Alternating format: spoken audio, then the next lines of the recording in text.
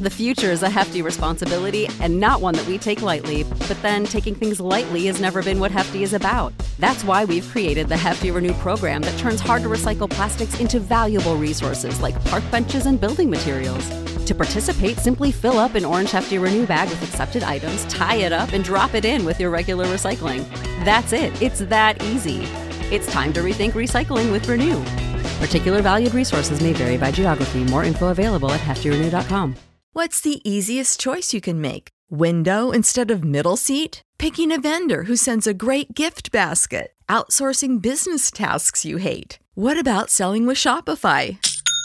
Whether you're selling a little or a lot, Shopify helps you do your thing, however you cha-ching. Shopify is the global commerce platform that helps you sell at every stage of your business. From the launch your online shop stage to the first real-life store stage, all the way to the did we just hit 1 million orders stage. Shopify's there to help you grow. Whether you're selling scented soap or offering outdoor outfits, Shopify helps you sell. Wherever and whatever you're selling, Shopify's got you covered. Sign up for a $1 per month trial period at shopify.com/try. Go to shopify.com/try now to grow your business, no matter what stage you're in. Shopify.com/try.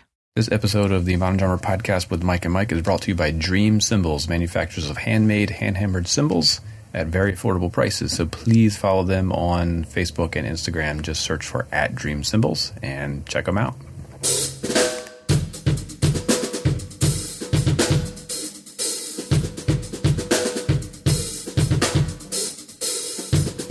What's up, everyone? Welcome into episode 136 of the Modern Drummer Podcast with Mike and Mike. Today, we are doing something special. We are finally digging into that mailbag and clearing out some old stuff. So as you longtime listeners already know, at the end of each episode, Mike and I try to answer about 3 to 4 of your listener questions. But those questions keep piling up because you guys are freaking awesome. So today, we're going to do an entire episode of all listener questions. So buckle up and get ready for Mike and I to pretend like we actually know what the heck we're talking about. 1, 2, 3, 4.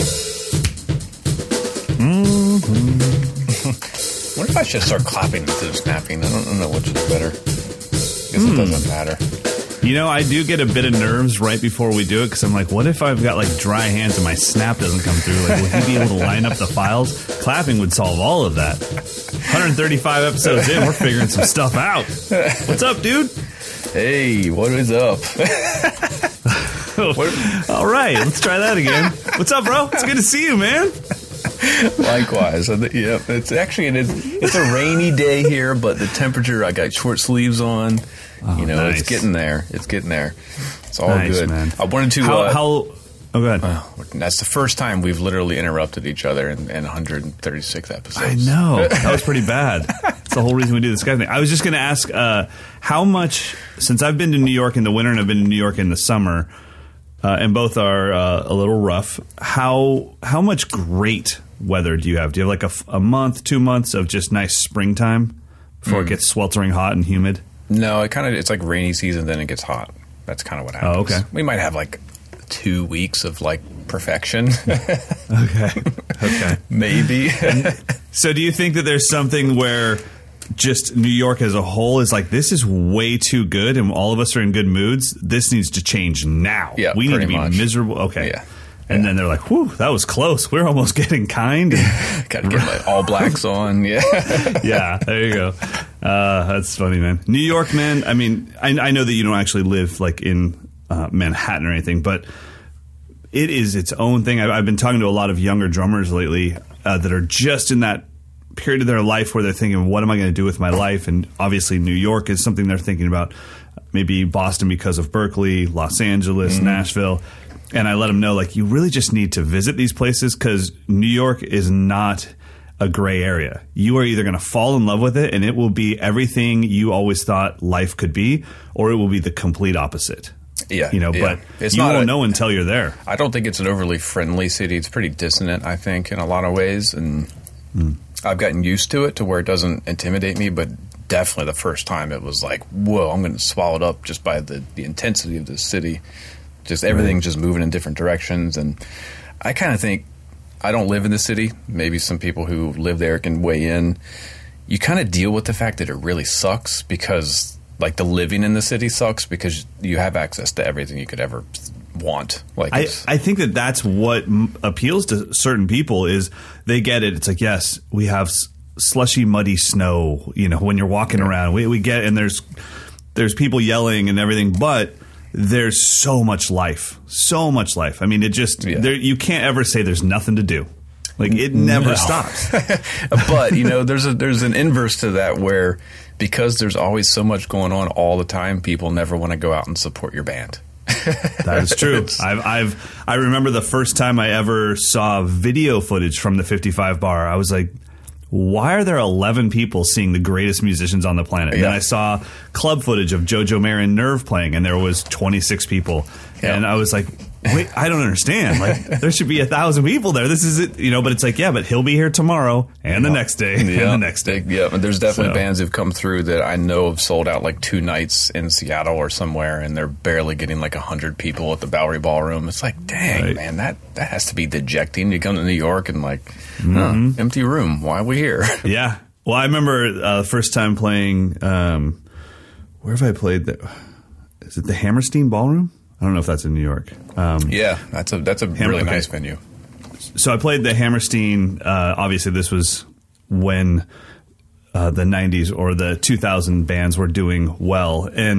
But I remember it being sold out, and even still, people just were reluctant to enjoy. They were just like, we will stand, we will watch, and you're lucky we're here. And then we played CBGB's just for the nostalgia factor, and there was like 7 people there. They all just were like, please leave to us. You know, we're like, okay, this is hardcore. Let's go back to the West Coast. But like I said, I think when I look at what JP's done in that city, just by saying, no, like, I'm bringing my own set of rules, and I'm going to do this. I'm going to do this on my own. And I think what he loves about that place, I mean, I hate speaking for him, but is the fact that all the greatest or so many great musicians are there. But also, because people will leave you alone, you don't have to be part of a clique or a crew. You can just kind of also just keep your head down and work your butt off. And that's kind of his approach. He's got his very close-knit group of friends. He's made his own band, and he's doing things on his own. And so it's definitely a polarizing city for sure. And when I'm there, I'm in the group of, man, I love to visit there. And I couldn't live there, but I love to visit it. And I would assume that the hardcore New York cats and the East Coast people would feel the same way about when they come to NAMM. It's like, yeah, dude, this is great for like 4 days, but your little Disneyland crap, I can't live like this. No, you know?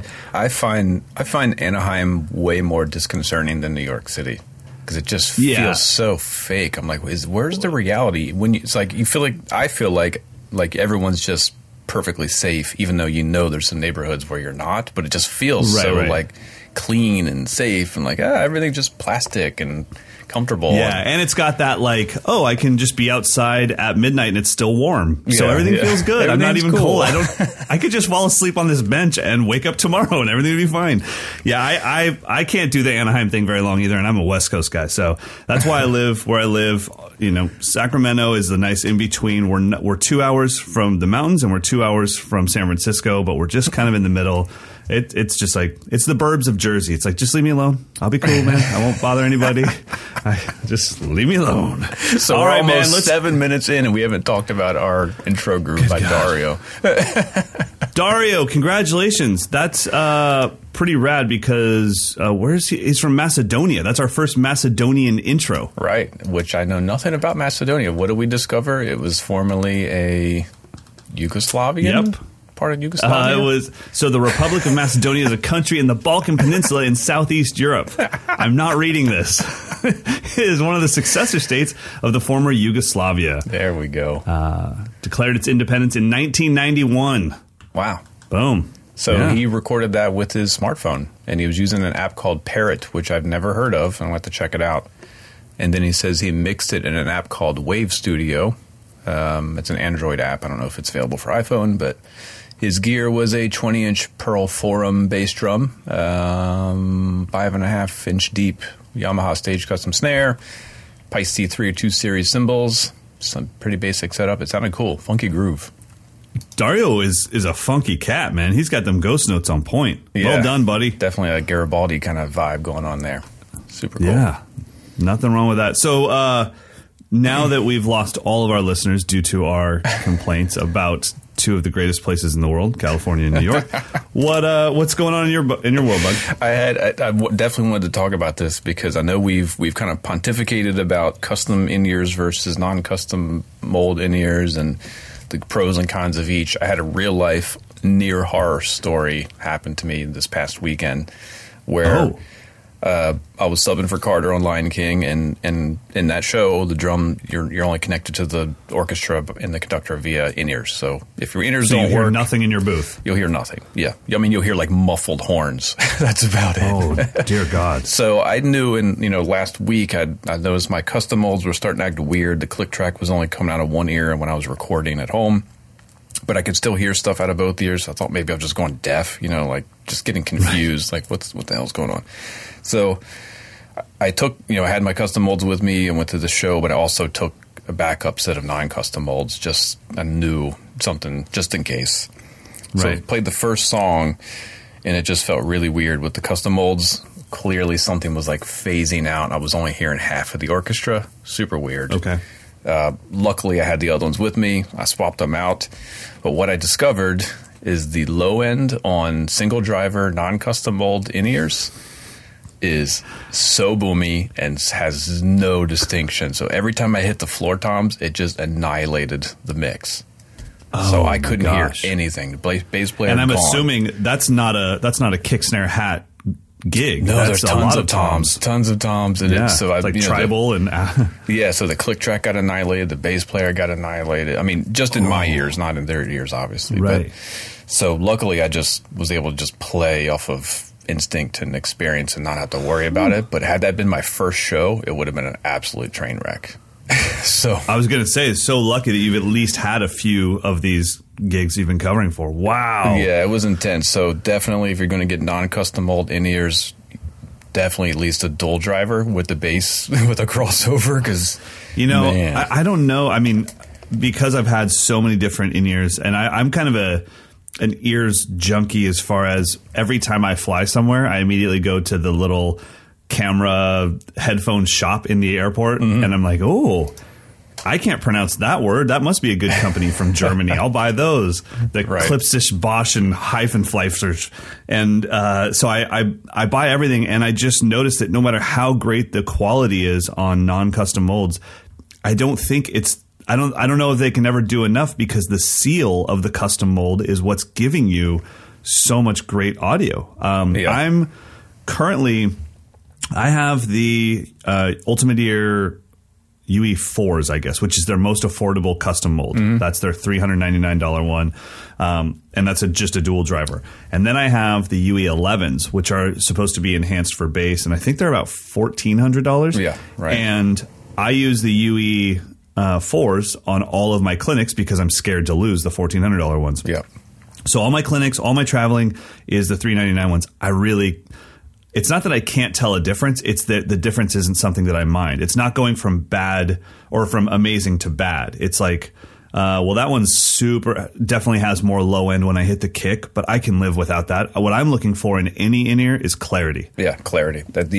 Yeah, I would say avoid the enhanced low end, because that's, in my experience, that's what almost screwed me up. It was so boomy. I was playing like rolls on the toms, like all I heard was just, which is fine when you're just listening to music. It's like, oh, all that bass, you can feel it. You guys, you really need Skype to know what face I just saw Mike's motorboat face, and it was awesome. That's what it felt like. That's what I was like. Whoa, what is going on here? So, wow, that's good to know. And these aren't in my non-custom molds. They seal pretty well. Like when I'm recording at home, I don't care. I'll use anything. I'll use headphones. I'll use the non-custom molds. I don't hear a huge difference. Okay. But when I'm trying to play with other musicians and I really have to hear the articulation of their notes, yeah, I mean, it was almost a train wreck. And you and I are about to both be demo boys for a new product that Ultimate Ears is making, right? Yeah, aren't you getting a set of those? UE6 Plus. Yeah, aren't they supposed to be like made for drummers and they are enhanced for drummers? From what I remember them explaining, they're priced at a point that almost anyone can afford, but they give you a lot of nice quality that you would get from the 11s or something. Anyone that's getting into professional in-ears. Yeah, exactly. They're still in that. I think they retail for $5.99. Yeah, but for a custom mold in-ear, that's about as right. I mean, so yeah, it's supposed to be a drummer kind of focused. I don't know what that means. I'm kind of worried that it means tons of exaggerated low end, and I won't be able to use it. I'm excited though because I have, like I said, I have the $399 ones, I have the $1,400 ones, and now I'll have that mid one where it's like, I would love to recommend all my students, yeah, you should totally get UE11s, and they're like, wait. You mean for a drum set price, I could get a pair of in-ears? And it's like, well, it's really cool on flights because you don't hear babies cry. It's like I really can't recommend that my students get those unless they were being maybe audio engineers somewhere. But it's like, honestly, on tour, get the $399 ones. And the one thing that I do love, and I'm sure that West Tone does this, or maybe some of the other companies, I just don't have any experience with anybody other than Ultimate Ears, but I just love that they keep my ears on file, and that's rad. Like when this whole thing came up, Mike Diaz reached out and he said, how are your current ears fitting? I said, great. He's like, cool. Then we'll just make them based off your current molds because we already have your ears here, your impressions here.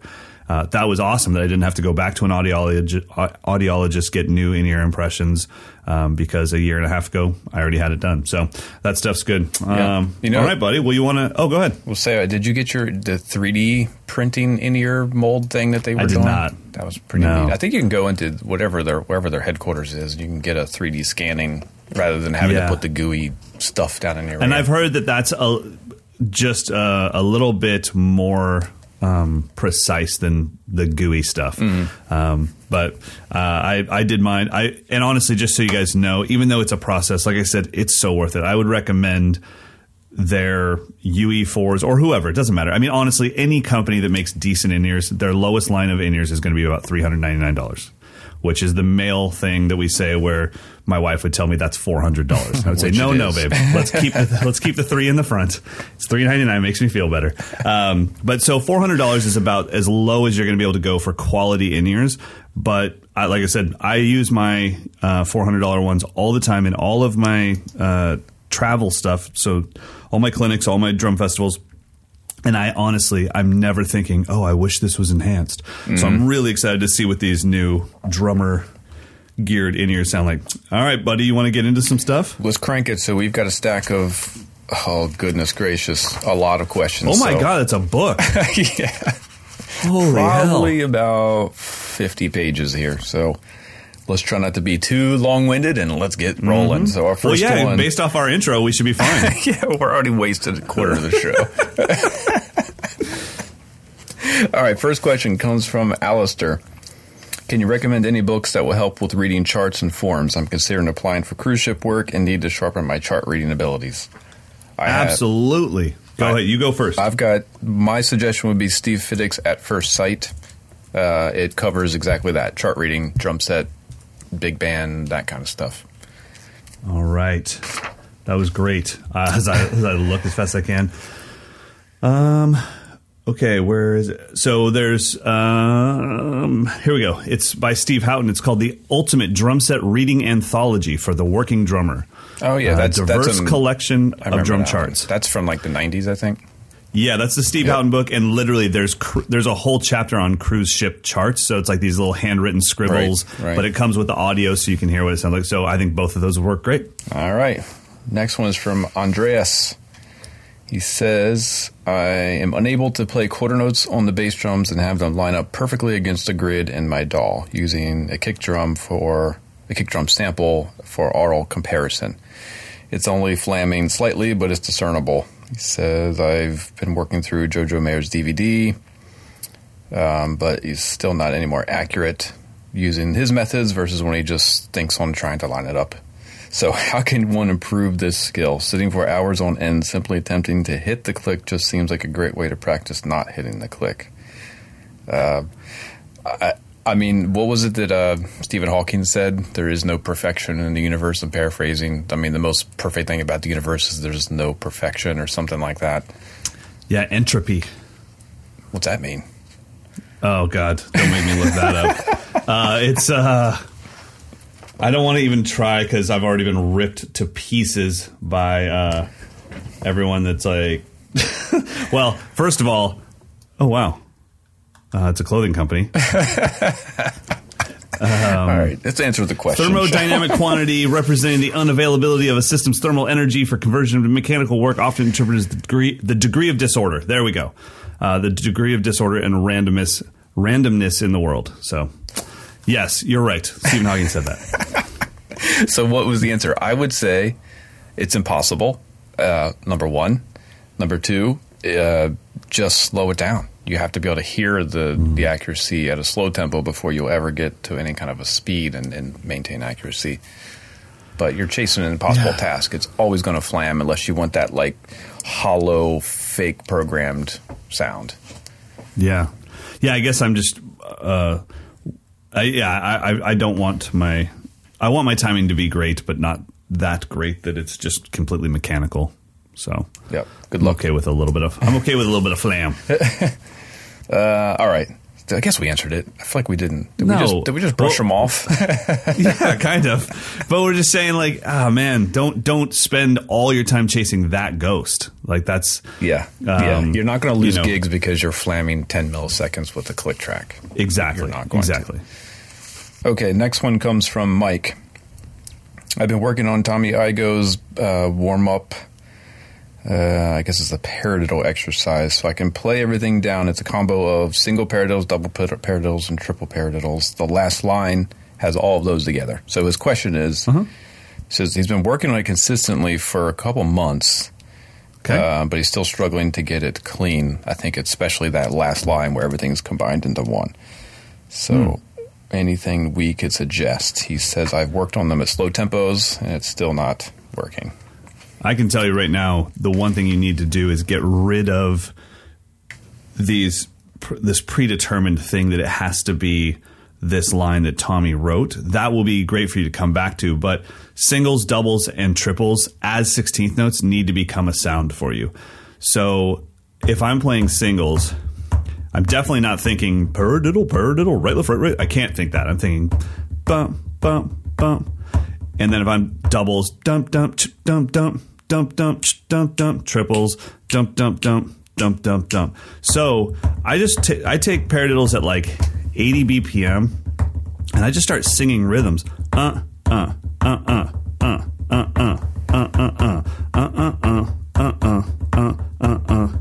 I will do that along to a song for 4 minutes, just creating melodies with those, and then single paradiddle, double paradiddle, triple paradiddle. They all go out the door for me, or out the window, and now I'm just singing these accented patterns. So I would slow it down and work on that, and then you won't be tongue-tied by going dun dun dun dun dun dun dun dun dun dun dun dun dun dun dun dun dun dun dun. You know, it'll be way easier. Yeah, that's pretty much. I don't have anything to add. I was going to say it sounds like it's a mental issue of not being able to process the phrase, the longer phrase, rather than the pieces. Yeah, so, and I would definitely drop all of the paradiddle notes out except for the accents, and then just sing that, because it'll be something like bump bump dump dump dump dump dump dump dump dump. Right. Like, oh, okay, cool. Dig it. All right, good luck. So next one is from Sean. Similar. Can you give any advice on how to avoid brain freeze / body freeze when playing live? It happens to me mainly when I'm tired or nervous during a gig. I go to play a fill that I shouldn't have to think about, but my body forgets what to do in the moment and stalls. It doesn't happen often, but when it does, it's really unsettling. Yeah, it is. It definitely happens to me, for sure. I think it usually happens to me when I'm thinking ahead of myself too far.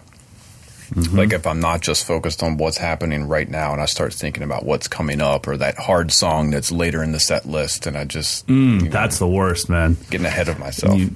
I agree. I think being in the moment, but not being in the moment on a hyper-focused level drumming-wise. You're in the moment musically.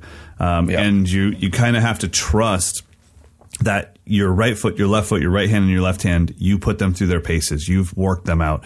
Now it's time to let them just go on autopilot. And then, if I'm playing with my band and I'm thinking about, like, am I too loud? Am I rushing? Am I dragging? When I'm thinking about those things, the drums are just on autopilot, and some of the most beautiful drumming comes out of my hands and feet because I'm not thinking about licks and chops and making my guitar player smile when I, go over the bar line or anything like that. And so I find that being hyper focused on the musicality of what I'm playing in the moment takes my drumming and just completely lets it be free. Yep. I think some pre-show rituals to kind of get yourself settled might help. I do a lot of that where I just, no matter how distracted and chaotic it might be, I give myself just a couple minutes to just settle down, just chill. Yeah. That might help. All right, next one's from Ian. He says, he's referencing a past episode when I mentioned that students up to the age of 7 are not ever going to have their time together, which I still stand by. I love that. It's so absolute. So he says, it's impossible. This helped remind me of the learning process and what are realistic expectations for my students. So is there a point when you tell parents that they may be wasting money on lessons if the student cannot focus for 30 seconds at a time? Man, that's a great question. I had to go through that before I started Mike'sLessons.com. I mean, obviously I did private teaching pretty much since I was 17, but I had a school called the Drum Lab that we had over 200 students there between me and 6 other teachers. And that was something for sure that I had to talk to the parents about. And I said, look, don't expect that there's going to be this monthly recital where your kid's going to come out and play Fool in the Rain by Zeppelin.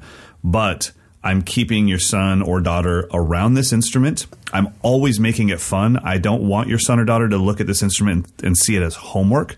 This is a fun thing. This is a release. This is like playtime. So for me, no, it's about keeping them around it so that when they're 11 and they're 12 and they're starting to choose things and not having their parents choose them for them, this is one of those things that they already have a slight edge about.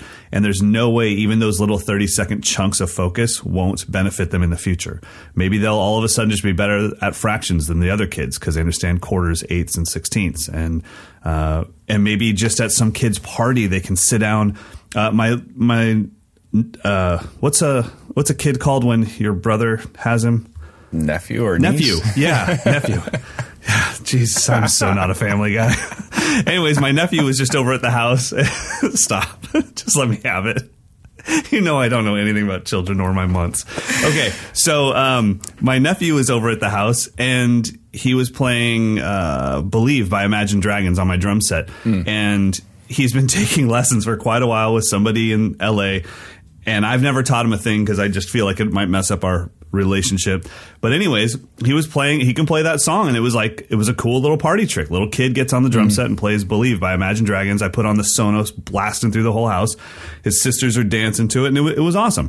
So I don't think his lessons are a waste of time at all. He came into a professional drummer's drum cave and just dropped the heat on a song. It was awesome. Yeah, it's tough. I mean, I had to let go of the strictness of, if you're not going to practice and you're not going to do what I'm asking you to do, then we have to move on. I kind of expecting that any of my students who aren't, in high school are not going to practice. They're just not going to. They're never going to do. I mean, I wanted to be a professional drummer, and I never practiced in middle school. Like, I just didn't really. I played a lot, but I just never practiced what I was told to practice. Yeah, exactly. Like, I sight read my tests for band class and all that stuff. Right. But I do have a student who he could, in some aspects, some teachers would say this kid doesn't have the aptitude for drums. Okay. He just really can't grasp the idea of a steady pulse for whatever reason. He might be like 9 or 10.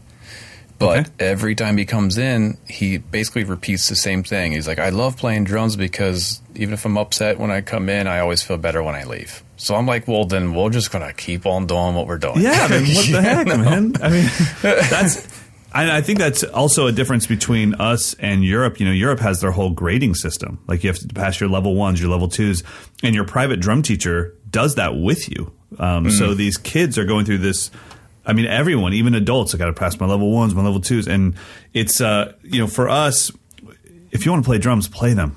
Hit them. Yeah. I don't care. Like, honestly, I just want the instrument to bring some fun to you. I do think the better you get at the instrument, the more fun you have with it. So at some point you will feel like, okay, I've played Boulevard of Broken Dreams by Green Day 1,000 times. I think I'm ready for something else. It's like, well, then you're going to have to practice, because that next song, you want to learn Dig by Incubus? I'm sorry, there's fills in there, there's dynamics, there's ghost notes. So let's learn the skills that will allow you to play these songs that you want to play. Yeah. Songs are usually the gateway to skills for most drummers that aren't taking this professional level seriously. They say, I want to play that song. And I say, okay, well, there's skills in there that you don't have. So let's learn those skills. Then you can play that song.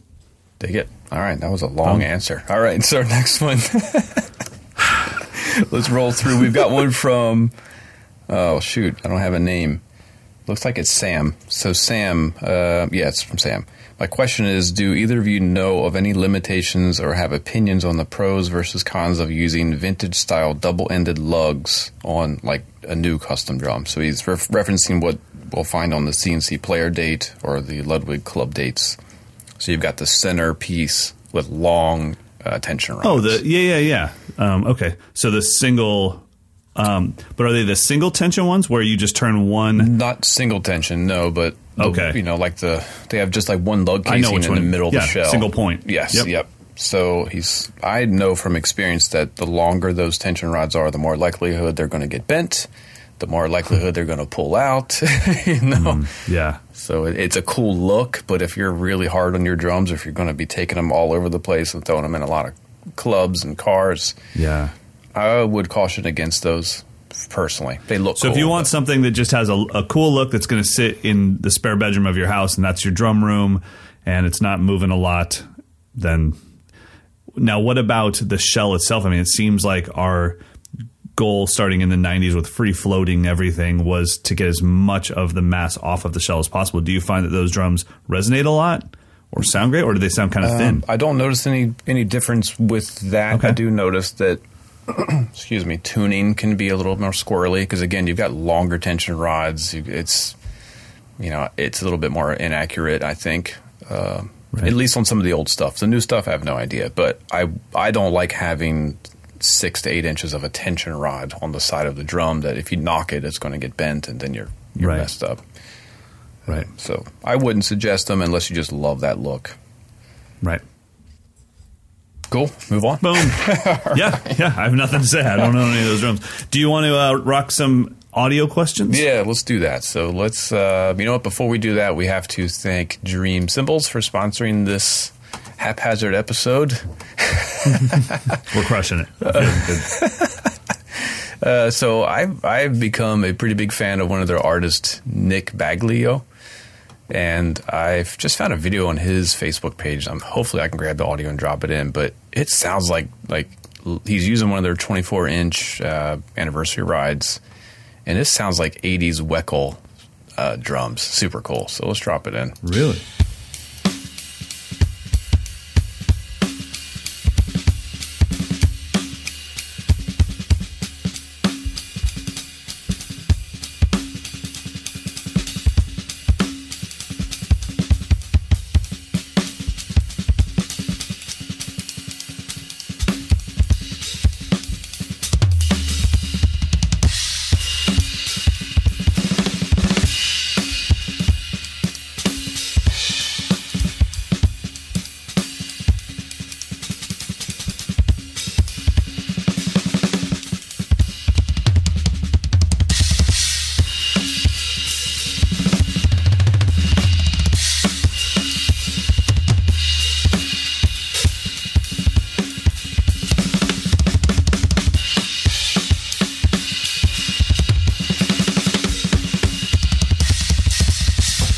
Okay, Nicky Bags.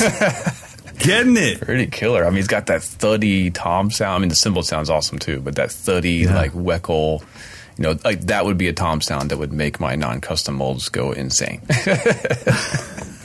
So anyway, that cymbal's gorgeous, by the way. It is, and they're all different. I think they're all one of a kind. Pretty cool. I'm sure they have some left. So check out Dream. Get yourself one of their 10th anniversary rides. I don't think you'd be disappointed. All right, where we at? Audio questions. Well, which one are we going to start with? We're going to up to you, buddy. Well, I've got Michael Bosch up first. Boom. Let's check him out. Give it a listen. Hey, Mike and Mike. This is Mike Bosch coming at you from Massachusetts. Love you guys. Definitely love what you're doing with the podcast. Look forward to each and every episode. Keep them coming. My question was regarding practice journaling and your thoughts on it, any methods you guys use, whether it be, apps, any way you set up your notebooks, something like that. Anyways, looking forward to hearing your thoughts. Let's keep on crushing it in 2018 like that. Nice. That's epic. I always forget that we have this, and then something on social media will happen where somebody will say, keep at your side hustle. And I'm like, how would you? I'm like, oh, you listen to the podcast. I'm just like, do you have any idea how? Or somebody just said, I've got my money on you. Keep the key. And I'm like, what? That's right. We made a bet that I was going to keep that drum key on my snare for like a year or something. Speaking of which, I got an email from someone. I can't remember who it was. I'll find it. But they said my punishment for the key bet should be I have to hold Benny Grebb's Sand Ride for like 10 minutes. Dude. It makes my teeth hurt. That would be your pure torture. Now, for anyone that doesn't listen to our podcast a lot, he loves the sound. Just doesn't like the feel of it in his hands. Oh, no. The bottom Benny's side of that awesome. cymbal is awful. Yeah. All right. Let's get to Michael's question. Practice journaling, keeping track of our practice and our growth on the instrument. Mm-hmm. That can be a tough thing. Do you journal any of your stuff? I have at various stages of the game. So I think for me, journaling was really important when I was trying to discover new stuff, to kind of keep record of, I really like this sticking, I like this pattern, or I transcribed this beat, and I want to make sure I practice it tomorrow. And then also when I'm practicing technique stuff and I really want to keep track of my starting and ending tempos. That's kind of it. I'm not a habitual journaler. I've tried it over the years of like just in life journaling things, but I think I kind of have a decent memory, so stuff like that I don't need to journal, but I think it's valuable. It just depends for me. It just depends on if I need to be more organized during a certain batch of time, I'll do more kind of journaling in my practice. One thing that makes a difference, I think, is that you and I have access to a drum set 7 days a week and almost play 7 days a week. Right. It's a little different, I think, for somebody that maybe practices on Monday and won't see a drum set again till Friday. I would say in that situation, it is important to write these things down because you won't be able to remember. Right. It'd be like somebody that goes to the gym once a week being like, what did I curl on Monday? It's like, I don't know. I'll just choose that one. Where it's much better to go, I curled 25s. Today I'm going to try the 30s. So, and it also depends on what you're trying to do with the drum set. For me, I definitely have a journal. And I think this is important. Find a journal and a writing utensil, a device, whether it be a pen or a pencil, that is super important to you, because then you're just less likely to toss it to the side. So I got this bamboo pen that I really wanted, and I got this cool journal. Actually, when I was at Magnolia Market, the Fixer Upper show in Texas, and it's important to me, and I don't lose it, but I don't use it to keep track of my progress. I use it for ideas, because I hate when I come up with something really cool, especially as an educator, where I'm like, that would be such a fantastic course. I write those things down right away. The last thing I want to do is like run from the drum set, go into my computer, write the whole thing out in a computer. It's like I want to write it down in the moment, put my book right on my floor tom and write it out, and then maybe write out 10 more ideas, and then I'll bring that to the computer. I'll groove scribe the whole thing, save those bookmarks and everything. So, I definitely keep a journal, but it's for new ideas, not for my progress. Now, I think it might be just showing our generation, but I find it more valuable to actually write stuff with ink on paper. It kind of ingrains in my memory more than, like, I have notes on my iPhone that I've never looked at, and I don't remember why I wrote them, and I'm like, what does that even mean? But if I write it down on paper, for whatever reason, I remember exactly the context and why I did it. I agree. I haven't been able. I've downloaded every app there is for notes and for to-do lists and everything. And at my drum set, I always have my phone is right next to me, and then I have my iPad is sitting on my Meinl table. I have those right next to me, and I'm still writing things down on paper. Writing notation by hand is still really fast. And it just, I don't know. It's like, it's more, like you said, it's more ingrained when I write it down. Mm-hmm. it's almost like I write it and then I never have to look at it again because the act of writing the notation locked it into my memory. Yeah, it's pretty weird. Yeah. Had to get some brain scientists to help us out with that one. There you go. All right. So our next what did you study in college? Brain science. Brain science. The science of the brain. You want to go to Christopher Kelly? Who's next? Christopher Kelly. Mm-hmm. Hey guys, this is Chris from Des Moines, Iowa. Love the podcast. Keep it up. I just now heard about it maybe like a month ago. So I have just been slamming in the episodes and just been nerding out. I'm loving it. So keep it up, guys. Really love it. I got a two-parter question for you. Part one is, my question is, why is it that there are so many professional and technically proficient drummers in the world who refuse to play double bass pedal? In my mind, if you're a drummer that is striving to be the most technically proficient that you can, then why would you not want to add something to your setup that can not only strengthen your weak foot, but also allow you the option to be able to play so much more on your bass drum? I view a bass drum to be just as musical as a snare, just as musical as a tom. And I don't limit myself to using only one arm on my snare and tom, so why would I limit myself to using only one leg? I want you guys to discuss that and see. I would love to hear your thoughts on that. And then also, part two is, who in the world came up with the idea that doing single stroke rolls on a bass drum is metal? Why is it that double bass really hasn't expanded far outside of the metal and hard rock scene? I'm a huge Thomas Lang fan, so that's why I'm very passionate about double bass playing. So I'd love to hear your guys' thoughts on the issue of double bass. And love the podcast. Thanks a lot. All right. Well, so Chris coming at us with a double kick. Yeah, he had some stuff to get off his chest. He came in with the nice compliments, and then you could just tell, especially by then, he's like, and then why the hell is it that these son of... that was awesome. I think he makes some good points, though. I think he makes some really good points. Let's start with the beginning, which is, why are there technically proficient drummers? Why does Brian Blade not play more double bass? Yeah, or there's a lot of people. I think for me, that would be 100%, well, what music are you playing? Does that music require double bass? Would anyone ever ask you to play double bass in whatever style or genre you're in? The other thing is, let's take style out of it. What does double bass make the listener feel? I'm sorry, but if you played, let's say you played a marching piece on a concert snare drum, that will not, and Chris's point is, they're the same thing. They're both musical. That will not make me feel the same as if you played that exact same marching piece if Virgil played it with his feet on a 22-inch kick. Yeah, totally. I would feel different because of the frequencies that drum produces. The bass drum is thunderous. It hits you in your chest. The snare drum is above the waist. You hear it with your ears. You feel it with your mind. And so I think that the drums themselves are just so different on a feel level. Yeah, I mean, exactly. I mean, really fast double bass to me becomes like an overwhelming experience. But a really fast double stroke roll can be really kind of satisfying. Soothing. Yeah. So I think they're two very different things. I mean, I've heard, one of my goals when I was in grad school was I want to be a bebop drummer who uses a double pedal, but not for typical double bass stuff. But I very quickly just realized, no one in that genre wants me to do that. It's just not expected. Well, especially if you're going to be a bebop drummer, here's what your double bass is going to sound like. Mo. Exactly. Right? You have no attack.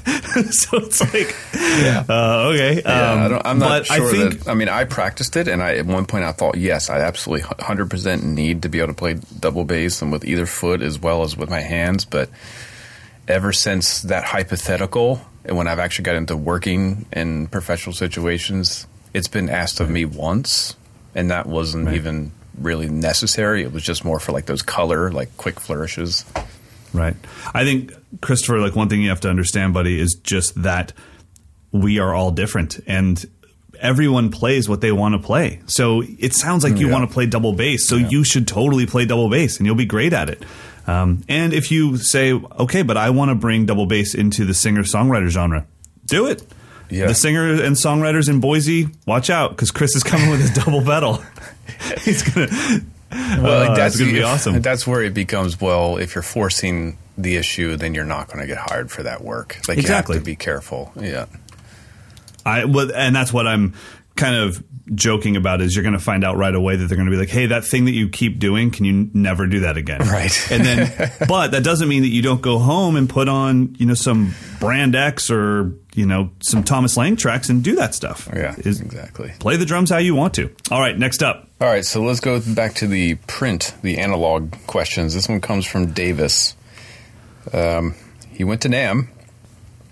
And so he says, after getting to test out a lot of new gear, I've decided I finally want to take the plunge on a new wood snare.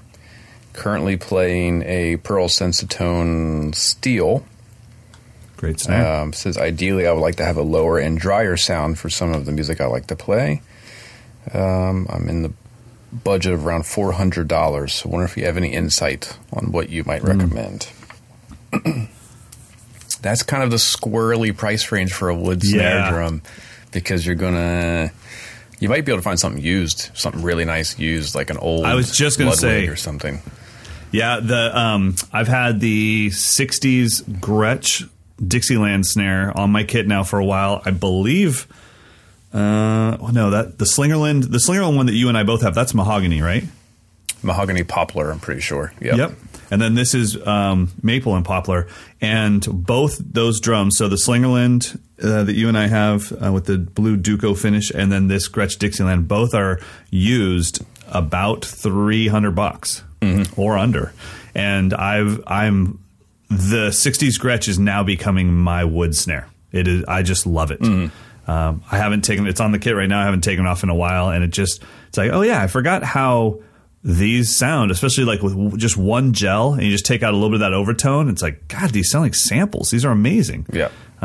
So yeah, I agree with you. I think in that range, maybe get especially if you have $400 to spend, you can get one of those drums that isn't beat up. You can get one of the really good ones. Yeah, I'm sure there's some other options, but for sure, I know that price range is if you go for like a new kind of shiny new toy, the wood, it might not be the best quality wood. You just don't know. So yeah, I would hate for you to get a snare and be like, oh, it looks great, but it sounds like a hollow log. Yeah. So yeah, I would definitely shop at the vintage market. If you need to have something brand new, let us know, and then we'll dial it in a little bit better for you. All right. This one comes from Ian. Can you suggest some tips on locking into the time during a count-off by another band member? Yeah, he's kind of referencing bad time count-offs from guitarists and singers. Right. Well, I mean, if it's locking into time in general, just so that you play the time they counted off, I'd be immediately singing a subdivision faster than what they're counting. Right. Just so that, or maybe even a rhythm. If as soon as they do this, I might be going flap it to second, boom, boom, boom. Otherwise, really, all you're doing is, well, I've got the quarter notes down. It's like, okay, but does the song start with quarter notes? Probably not. So, if I know that my first groove is cats, and they do this, I'm probably gonna be thinking chet, a flap a doom doom. So I have that subdivision predetermined. What about you? Yeah, I think that, so I'm kind of reading between the lines. So that would be if the person counting off has good time and actually knows what the tempo should be. I think if you go to the other side where someone's just real wishy-washy, then you might want to just kind of give them some stick clicks to go along with their count to kind of get everyone roped into the same spot. Right. And then I was laughing with what you said because you said you're immediately thinking faster subdivision. I was thinking immediately think 5 BPM faster because that's where the song's actually going to be. Oh, yeah. Totally. Good point. If they have real bad time, I just pull out the mallets and give them a nice roll on the cymbals. Shh, I'm not committing until you do. And then the mallets down the toms. But I think you had it right. Sing the groove for the song while they're counting it off. Yeah. All right. That's it. Casper. He says, I play a few gigs in very bright-sounding rooms with concrete walls and floors, and I play mostly jazz. Is there a snare drum that would be easier to control in that situation volume-wise? I think we're going back again, old vintage drum. I have a WFL 6.5x14 mahogany that is so dry and so awesome to play, so pleasing to play. It's got that dark, it sounds like an old Blue Note record. Yeah. I've not found a brand new drum that could do that. No, I agree. And I think also, too, if dryness is what you want, that sounds perfect. And if if volume is the biggest problem, what? What are you laughing at? Nothing. But if do you have some double entendres swimming around? No. Let's keep going. Okay. Keep rolling. But if volume is the key, I mean, obviously, I think that shallower drums just have a lower volume ceiling, but I also don't think there's any drum in the world that your technique couldn't fix. So I kind of feel like I'd just be working day and night on your dynamics. I know that when I asked Mark Juliana about, like, I saw him warming up on a pad and his sticks, he was blazing, by the way, and his sticks were going no higher than 1.5 inches. And I was like, dude, do you practice like that? And he's like, you should see where I have to play and how close human beings are to my drum set. So he's like, yeah, I practice like this. And then he can perform like that. So next one's from Danny. How do you explain to non-musicians why clapping on the 1 and 3 is bad? That reminds me of, like, my dumb question to Steve Jordan. How do you know if you're grooving or not? And he just kind of looked at me cross-eyed like, well, if you're asking that question, then you're probably not grooving. I just put your hand on their shoulder and say, look, it's better for everyone. Clap on 2 and 4. You hear that snappy thing that keeps happening? Put your claps there. Stop doing it with the one that goes boom. I mean, I can try to answer it with what I recall from music theory classes was the 1 and 3 is the strong beat. You don't need to reinforce it. It's already strong. Everyone can feel it. The 2 and 4 is the counter to the strong beat. So it just gives the whole thing a better flow rather than having this big 1, 3, everyone just like trudging down the road. Yeah. There's 2 options of clapping for people that are struck with the affliction that I am, which is called being Caucasian. Clap on 2 and 4 or clap on all 4, but never clap on 1 and 3. You can clap on all 4 and get away with it just because you're just happy, right? You're just like blissfully non-rhythmic, like yay, yay, yay, yay, yay. That's my affliction. Oh man. All right, Curtis. What can you two recommend for beginning to teach drums? I realize not everyone makes a great teacher, but what resources could help one improve teaching techniques and methods in an effort to give possible students the best experience? This would be for face-to-face private lessons. Yeah, I don't think Mike will have his own answer, but I personally don't think you need to find material as much as you need to think about how you got good at the drums, and you probably had drum idols. You need to find some teaching idols. So find people that deliver information and study their mannerisms, study their excitement and the way that they give this information to you, and then have teaching idols. I can tell you right now, Brian Cox, Brian Green, and probably those are like my 2 main guys, and then Peter McKinnon. Those are probably my 3 main teaching idols. I have no idea who any of those are. It doesn't matter. I mean, that's the great thing is it doesn't matter. 2 are astrophysicists, and 1 is just a YouTube cinematographer. So it doesn't matter who they are. What matters is you find somebody outside of your field that delivers information that you become the student. You go, wow, that really clicked. I love this guy's personality. I love this girl's attitude. And then you start to idolize teachers the way that you idolized drummers. It just comes down. If you wrote us this question, you clearly want to be better at teaching. So I think you just have to treat the delivery of information is an art form in itself. So start to study that art and study people that do it and do it in a way that you go, man, that really clicks with me. And passion is the key, you know. Yeah. All right. Next one this is Rick, R-I-K, Rick from Stockholm. I'm not sure that I know exactly what he's asking. We'll try to figure it out.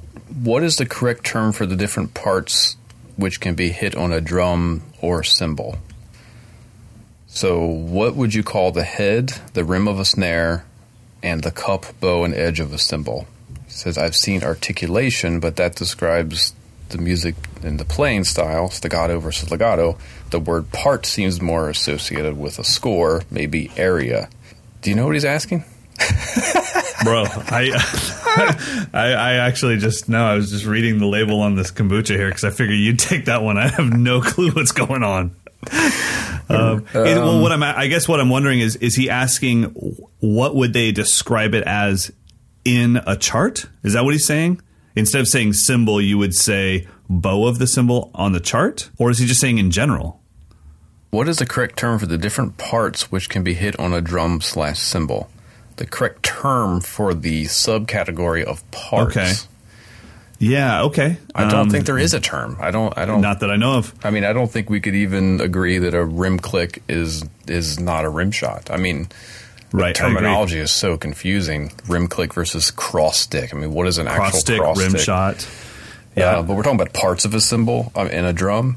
I don't think there's a category. I mean, no. But if anyone can do it, it's the Swedes. Yeah, maybe you could help us out. I mean, the one that I have a hard time with is, do you call it the bow or the body of a cymbal? Like, what is it? And I kind of interchange it because I really don't like the word bow, but it seems to be the one that works best. But I just hate that word, right? For whatever reason. Yeah. I mean, what do you call it when you have your left hand in cross stick position and then you hit that stick? Stick shot. It doesn't even. That's called a stick shot. Yeah, stick on stick. Is that real? Yeah, stick shot. Nice. I just got smarter. Thank you, Mr. Dawson. Check's in the mail. Well, it wouldn't be in the cross stick position. You just have like the bead of the stick in the middle of the head. Right, but like but there's a lot of times where I'm in cross stick position and I play on the head and then I literally play on the stick like da da do ga da da da ga da. So, but I know what you're talking about. You're talking about when you actually get this rim shot sound by having stick shot. Yeah. Yeah, I know that one. Yeah, stick tap, stick on stick. Again, I think drumming terminology is so insane anyway. Right. I mean, so you got cup versus bell. I use bell all the time, but cup makes sense too. Oh, I've never even heard of it called the cup. No, I mean, I think that's more common with the people who actually make the cymbals. They call it the cup, different cup size or a different cup shape. Mm-hmm. That makes sense. Yeah, I don't know. Sorry, Rick. Tried. There we go. Crushed it. Mike and Mike 2018. All right. Crushing it in our side piece. I think we already covered. What is it? Side hustle.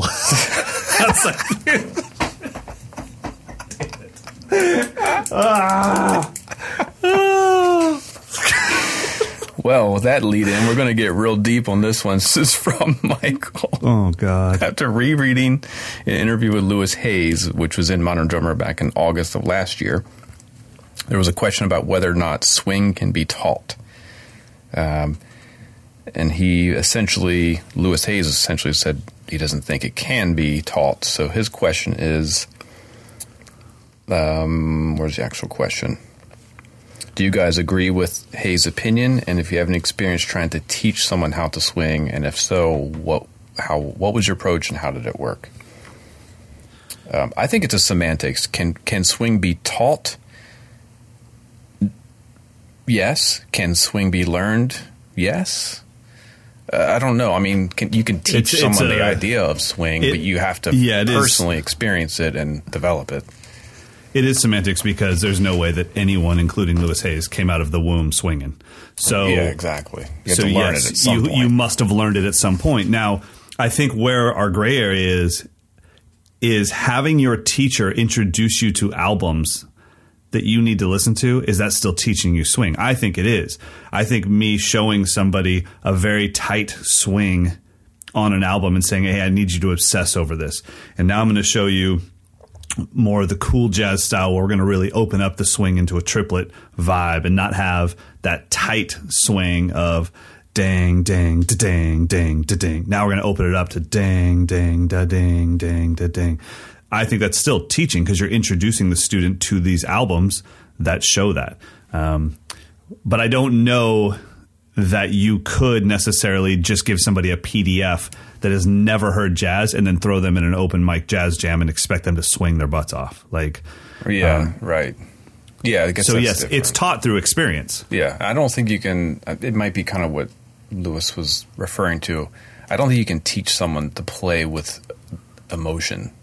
You can't teach I agree with that. That's something you have to discover. And I think that's kind of what he's like. Swing is an emotional human reaction to music. I agree, but I also think our teachers need to do a better job of using experience to help their students. It's like, why can't a drum teacher reach out to a horn player, a piano player, and a bass player and have an open jam at their teaching facility? It's like, you know, so I agree, but I don't think that without the experience you can get the proper art. I think the experience is the key. Listening is the key. Caring when you listen instead of just putting it on in the background. I think that's the key. Yeah, that's a tough one. Yeah. I think it's largely semantics. It's kind of the same thing. Can feel be taught? I mean, you can be guided towards what feels good and what doesn't, right? I mean, you have to be eventually. Someone has to show you why Led Zeppelin sounds better than or feels better than other forms of rock. Right. I don't know. Like you said, no one comes out of the womb with all the skills. You have to learn them. Okay, Caleb. Right. I'm curious to get your thoughts on if I should sell my first drum set. It's a Pro Export, and it's about 16 years old. I've added to it, and it's now up to being an 8-piece kit, but I haven't played it in a while. I own a set of DWs, so I'm going back and forth on whether or not I should sell it. Part of me wants to keep it for sentimental value, and as well as if my girls want to learn someday, but part of me thinks I should sell it, make some money, and let someone else enjoy them. It's a good question. Well, the Export isn't going to – it's not something that's ever going to be a vintage kit that's going to just skyrocket in value because it was Pearl's entry-level drum set of the time. It'll always stay that way, so it's never going to be something that's just collected. So I wouldn't hold on to it to try to increase its value over the years, but I agree if you want to have a second kit to maybe teach someday so you can have 2 kits in a room, or if your children want to learn, then I think it's a great idea to keep it. Yeah, I think for me, not knowing your situation, do you need the space? Then get rid of it. I mean, if you have space for it, keep it. But that's it. Boom. You want to do 2 more audio questions? Let's do it. So we've got who's next? Let's do Steve Smith, not the drummer of Journey, but our other friend, Steve Smith. Hey, Mike and Mike. Steve here. I love the podcast. Thanks very much for it. My question is related to the feel of the drums. I often encounter situations, particularly in outdoor gigs, but it can happen in indoor gigs as well, where the drums, for whatever reason, just don't feel right. They don't feel very forgiving. It feels like I'm playing on wood or Formica, and I don't really know why this happens, but it definitely affects the gig, the enjoyment level, and psychologically how I play the drums when they just don't feel right under my hands. I'm wondering if you guys ever encounter this and how you overcome it. Thanks very much. Well, Steve, first of all, thanks for listening to the podcast, man. Thanks for the kind words. That phenomenon is real. I want to make sure you know that it's not in your head. Anyone that's ever played an outdoor gig knows that drums feel weird outside. Yeah. Which I think is largely because there's zero reverb. I mean, it's the most dry, dead possible experience of you hit a drum and the sound just keeps going. You're not going to get anything coming back to you unless you're in a shell or something. But yeah, I mean, that's a great point you make. I wonder if the drums actually feel any different at all, or if our brain just interprets it differently because of what we're hearing. I think it's 100% the sound, but I mean that still makes it real, though. I mean, it's still real. They feel. You are feeling them differently for whatever reason. Yeah, for sure. Yeah. Do you have anything to counteract that? I mean, because I know that when it happens to me, I don't know. I just give myself 5 or 10 minutes of the first song or second song or whatever to say, okay, if I just let go and I stop fighting the fact that this is different, eventually my body will accept this as the new norm and we can move forward. Yeah, I think for me, if possible, I try to be more careful with my monitor mix and make sure that I get a little bit more bass drum or a little bit more of something that fills it out a little bit. Yeah. But largely it ends up being just me forgetting about the drums and just focus on the singer, just focus on the guitar player, focus on the crowd, just forget about the drums. Try to get transcend outside of the riser and just experience the whole thing, because it's usually a festival and there's something funny going on. You might see somebody dancing weird over in the corner. That's how you get through it, because it does it all. Every outdoor gig I've ever played, it's not been perfect. Right. Yeah, no, I agree. So that's usually how I do it. And not playing in the same room all the time. You might not have the opportunity to go out, but go out and play in other clubs, sessions, whatever. Get out there where it's going to be weird and experience it. Embrace the fact that you're going to be uncomfortable most of the time. Yeah. It's just the way it is. I agree with that. There you go. All right, last audio question is from? This is Tom Smith. Another Smith. We got 2 Smiths in one episode. How about that? Hey, now. Hey, Mike and Mike. My name is Tom. I would like to thank you two for putting on an amazing podcast. You guys always make me feel like I'm in the room with you, and I love it. I have a question about how to get over the mental block of getting back into serious projects. I've been playing for most of my life, went to music school, got a degree in music ed, and landed a job teaching middle school. Ever since I moved and started teaching 2 years ago, I haven't been able to put in the serious time and instrument like I used to. I absolutely love my job and my students, and have been having a great time developing and improving as an educator. But now I feel like I'm ready to reintroduce my own serious practice back into my life. And I'm having trouble getting over the fact that I know that I won't be in the same place as I was when I was in school and playing several hours a day for 4 years. Do you guys have any thoughts on ways I can right-size these doubts? Thanks for your time and take care. Tom, please tell me that you are reading that, because if that's how well-spoken you are, just on the cuff, you make Mike and I look like morons, because we can't get through half a sentence without saying something moronic like side piece, and you just knocked that out of the park. That was awesome. I can't even read an email without stammering over myself. That was fantastic. Sorry, the deliverer of education inside of me says that was rad. Yeah, that was great, man. Okay, so this is so common, right? We have somebody that had our exact upbringing, and then right around college, life happened. Got married, had kids, got a real job, and whatever. And then all of a sudden, they're like, what happened to my drumming? Yeah. This is, I'd say, the story of 80% of the adults that attend my drum camps. This is what's happened in their world. And so the drums take on a new role. They can't be what they once were because you don't have the time for that. But they can be something even better. They can be your vacation from reality is what we call it around here. They can be the thing that you're still growing at that is in a great way. You'll never, ever catch the end of this thing. You'll never. What are you drinking, dude? Protein powder. Protein. Look at you. Whey protein. I've been watching that dark chocolate gunk file down your throat for the last couple hours. And I'm like, what are you drinking? Are we going to answer a question or what? Yes, I'm just saying. Okay, so how does he reattack his practice plan? I'm going to have my Health Aid Cayenne Cleanse kombucha while you answer this. Rock it.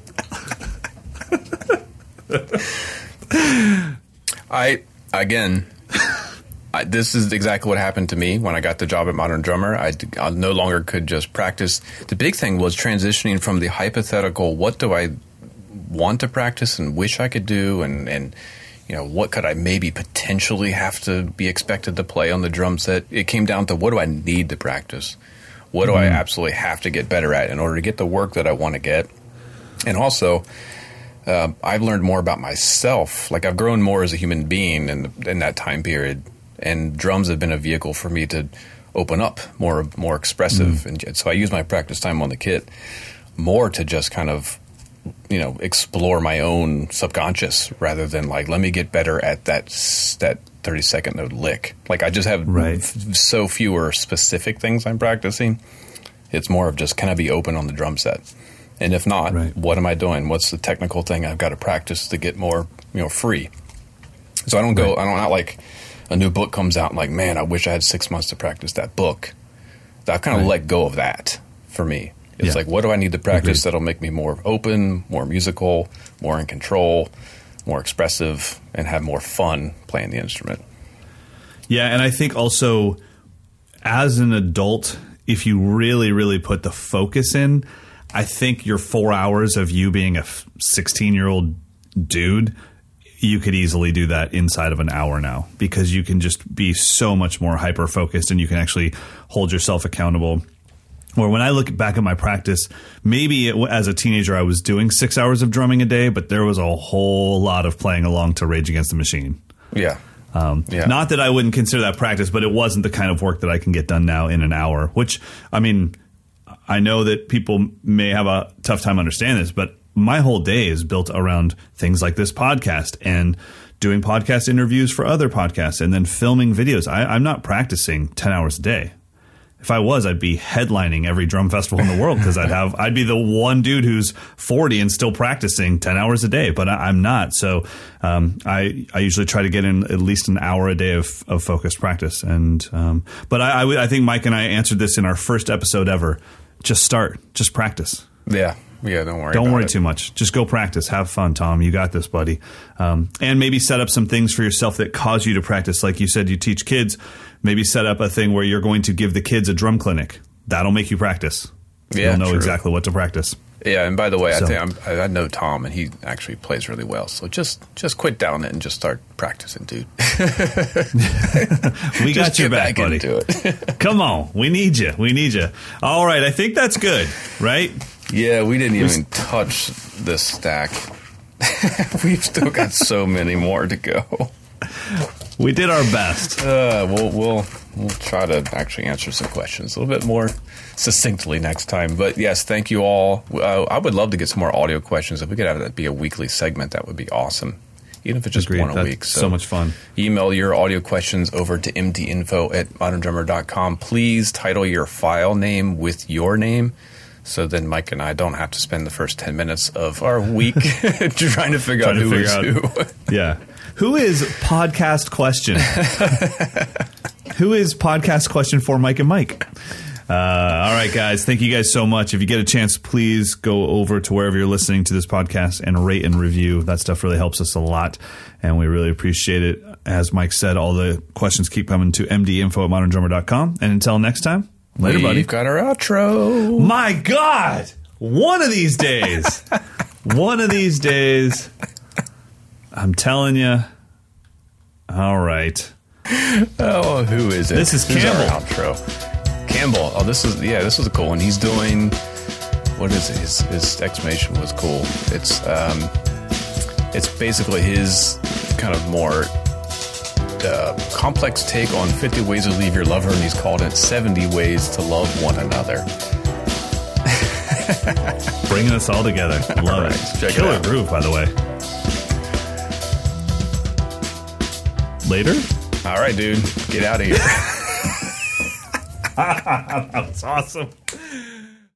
When you visit Arizona, time is measured in moments, not minutes. Like the moment you see the Grand Canyon for the first time.